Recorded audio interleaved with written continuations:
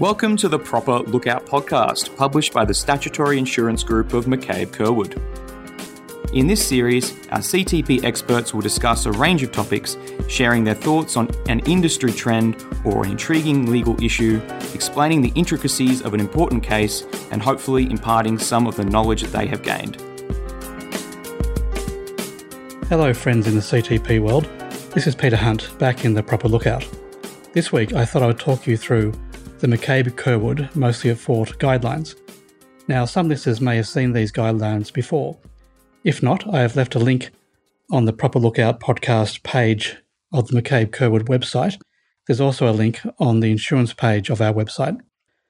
Starting at the beginning, the Mostly at Fault test is only relevant in the statutory benefits arena of MIA.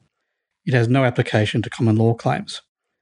In general terms, an injured person ceases to be entitled to stat benefits after 26 weeks if they were mostly at fault for the accident. The relevant sections are Section 3.11 for weekly payments and Section 3.28 for treatment and care. So what does mostly at fault mean? Well, those sections say that an injured person is mostly at fault if their contrib neg is greater than 61%. The Mostly at Fault guidelines give some guidance to the kinds of claims which might involve greater than 61% contributory negligence. Keen listeners will have noticed the words guidelines, guidance, and might. I use those words deliberately. Nothing is set in stone. No two cases are exactly alike. These are only guidelines. All we have tried to do is set out some general tips to help stakeholders assess whether a particular injured person was mostly at fault. What we did was go back through old case law, as helpfully summarised for the most part by our McCabe Curwood case notes, divided them into categories and ranked them from the highest level of contrib neg to the lowest. The brief summaries are attached to the guidelines. Having gone through this exercise, some pretty clear patterns emerged, which spawned the Mostly at Fault guidelines. I should pause here and note that I have visited the CIRA website to see whether they've published any miscellaneous DRS decisions on Mostly at Fault disputes, but none are up on the website. CIRA, if you're listening, it'd be great to see how DRS assessors are dealing with this issue. The decisions on minor injuries and weekly payment disputes are fascinating and provide terrific guidance to practitioners. It would be great if that could be replicated by posting some Mostly at Fault decisions as well. Okay, so that's my preamble. Now let's dive into the meat of the subject. As you'll see, the guidelines identify 6 categories of contrib neg cases. The first is alcohol cases, where the injured person is a passenger, as distinct from the driver. In those claims, the existing case law suggests that a finding in excess of 61% is arguable where the injured passenger was aware that the driver was heavily intoxicated and voluntarily entered the vehicle, and there is some other factor at play, such as the failure to wear a seatbelt or knowledge that the driver was inexperienced. The high watermark for this category is McKenzie and the nominal defendant.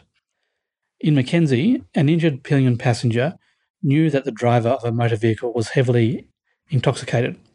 In addition, the passenger who owned the motorcycle knew that the driver was inexperienced with motorcycles and urged him to ride the thing anyway. The Court of Appeal found 80% contrib neg. It must be said, however, that it's difficult to identify a clear pattern in cases where the injured passenger knew the driver was intoxicated. In Fitzgerald and Danzy, for example, the injured person crawled out of the cabin of a utility vehicle and sat on the rear tray. The driver tried to stop him but failed. He kept driving anyway, and the injured person fell over. The Court of Appeal found 50% contributory negligence in that case. But I think we can safely say that if the injured passenger knew that the driver was intoxicated and, for example, inexperienced or fatigued, then a finding of more than 61% is arguable. The next category is claims where the injured person was an intoxicated driver. In that category, our guidelines suggest that most intoxicated drivers will have their contributory negligence assessed over 61%, provided their intoxication contributed to the accident in some way. Next is pedestrian cases where the driver was at fault. The case law suggests that to be mostly at fault, the pedestrian has to have been reckless to the presence of vehicles on the road or injured when they gave the driver little time to react because, for example, they were running. Looking at the case summaries, and you'll find the citations in the annexures to the guidelines for each of these cases.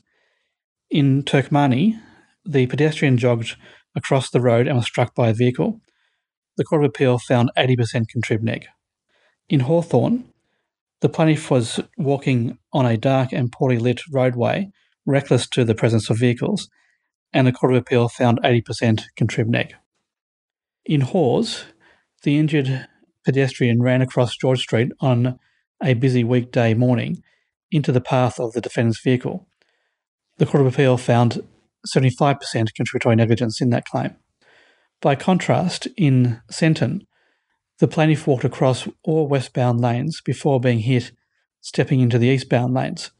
The Court of Appeal found each party had an equal opportunity to see each other and found 50% contributory negligence. So that's pedestrian cases where the driver is at fault. The next category is where the accident is a blameless accident. As most listeners would know, in blameless accident claims, now known as no-fault accidents under Meyer, the test for contributory negligence is the extent to which the injured person deviated from the standard of care expected from them. The two major cases are Axiak, where the Court of Appeal found 50%, and Davis and Swift, where the Court of Appeal found 80%. The major distinction between the two cases is that the plaintiff in Davis was an adult, whereas the plaintiff in Axiak was just 14 years old. In our view, the age and experience of the pedestrian is a critical factor in assessing whether a pedestrian injured in a no-fault accident is guilty of more than 61% contrib neg, given that we're looking at the extent to which the pedestrian deviated from the standard of care expected from them. We expect more from adults than kids. The final category I want to discuss is driver versus driver claims. Our review indicates that where both drivers are partially at fault, the outcome is likely to be below 50% contrib neg. This stands to reason, I think, given that both drivers contributed to the accident.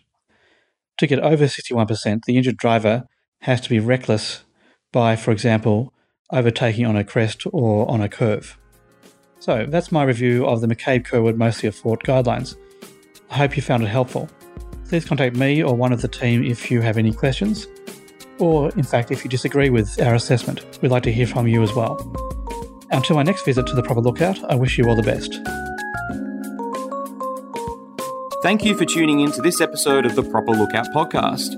We hope you enjoyed it. For more information on anything discussed, please contact Peter Hunt at peter.hunt@mccabecurwood.com.au or visit our website to see McCabe-Curwood's full team of specialists.